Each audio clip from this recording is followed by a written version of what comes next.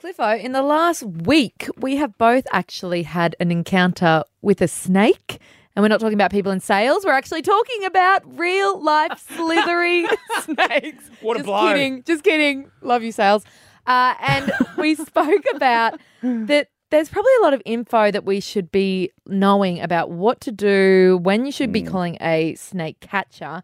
And so to give us all of that info, we have Jeremy Dehan, and he joins us right now. Good morning. Good morning, guys. How are we? Yeah, really good and happy to have you on, mate.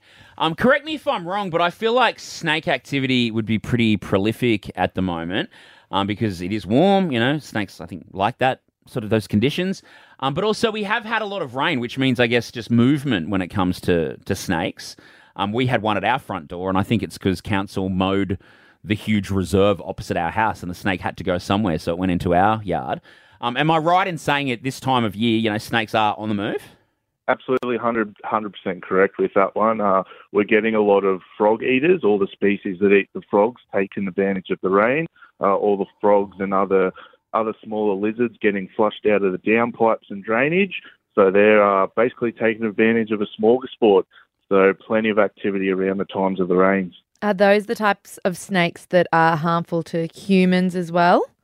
Look, there are species such as eastern brown snakes, which are highly venomous, that will happily snack on a frog, but typically we are seeing more common tree snakes and carpet pythons, which are your harmless, non-venomous species. Mm-hmm. Right.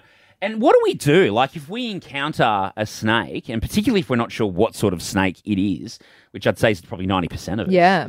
Even though most of the time across Queensland, they are probably pretty harmless and more afraid of us than we are of them.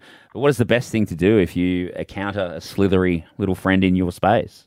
Yeah. First thing to do, if possible, get a photo of the snake and directly contact your local snake catcher. He or she will give advice based on the species. Not every snake has to be removed, and I'll make that quite clear.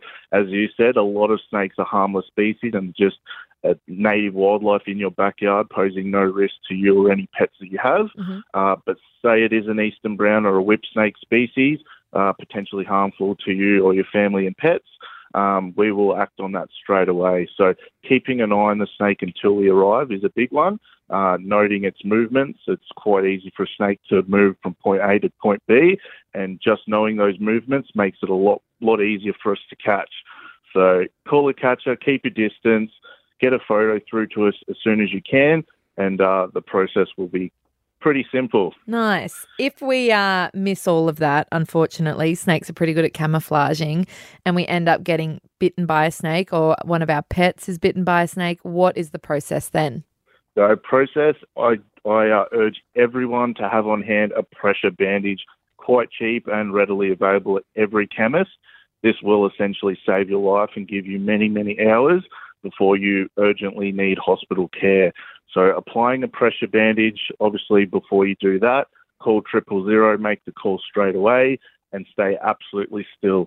Venom travels through the lymphatic system, which is muscle and skin movement. So immobilizing the limb and staying as still as possible is always the best outcome. Wow. You're amazing. You've got all the info, Jeremy.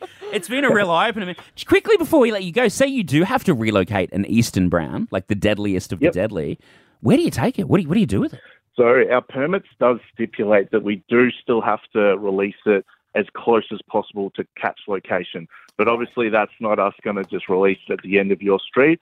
We do take measures so that we do release the animal away from housing and buildings, but still within their homing range, so we're not taking them out of that zone, which does stress them out, causing to fatality of the snake. Oh, that makes sense. So you put them in the nearest bushland. Makes exactly right. All right, Jeremy. An absolute wealth of knowledge. Yes. Thank you so much for your time this morning, mate. I think it's something that's been No worries at all. a lot of our minds. So. Yeah, you're very well spoken, Jeremy. I could hear you talk about snakes for hours, which is not something I thought I would say. Too easy, guys. Appreciate it a lot.